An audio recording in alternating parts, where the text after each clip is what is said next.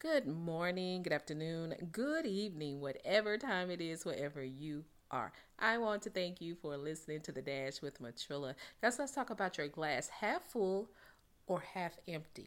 Hey, we have made it to the absolute end of the game.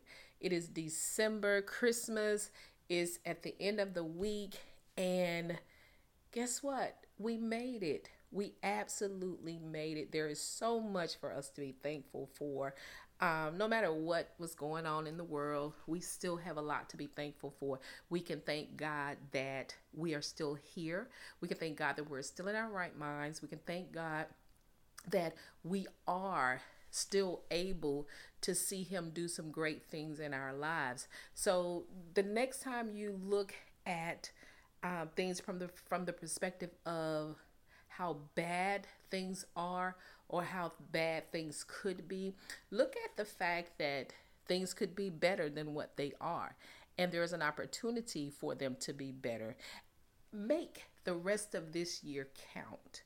And what I mean by that is search for things that God has done for you that did not cost you money. You know, things like happiness or just joy or spending time with family. Little things, not so much as the big things that have big price tags on them and things like that, because we really do have a reason to be grateful, and not so much is because it's the holidays or because it's Christmas. People have lost a lot of loved ones this year and over the years, and they still struggle with those losses. But for the person who is struggling with those losses from past, here's what I want you to know. I want you to just think about the person or the people that you actually lost. What would they tell you to do right now?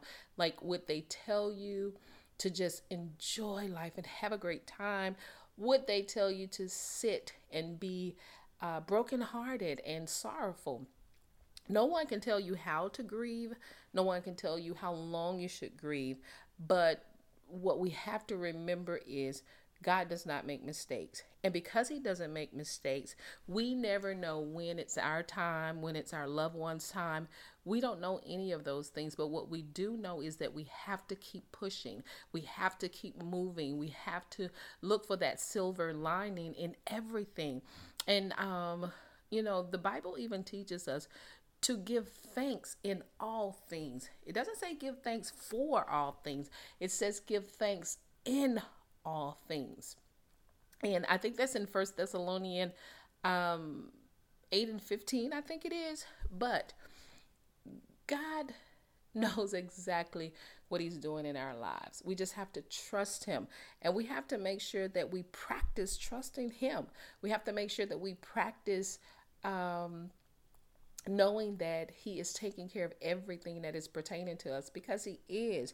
And He did not bring us this far for us to just fall apart. He didn't bring us this far to leave us. He brought us this far to make us an example of the greatness that He's able to do in our lives, even in the midst of a pandemic, even in the midst of racism, even in the midst of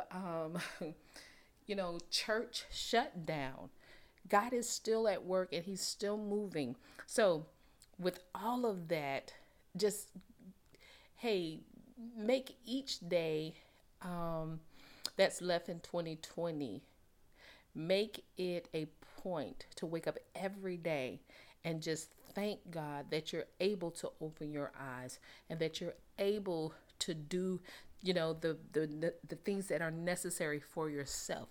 Just thank Him. Just thank Him. Don't think about the other things that you don't have or that you need to do. Just thank Him. Hey, that's my spill for today. You guys know what I say. Never give up on your life. Never give up on your dreams. And never give up on God. And just know the victory still belongs to Jesus. That is what makes you victorious. Y'all better have a great day.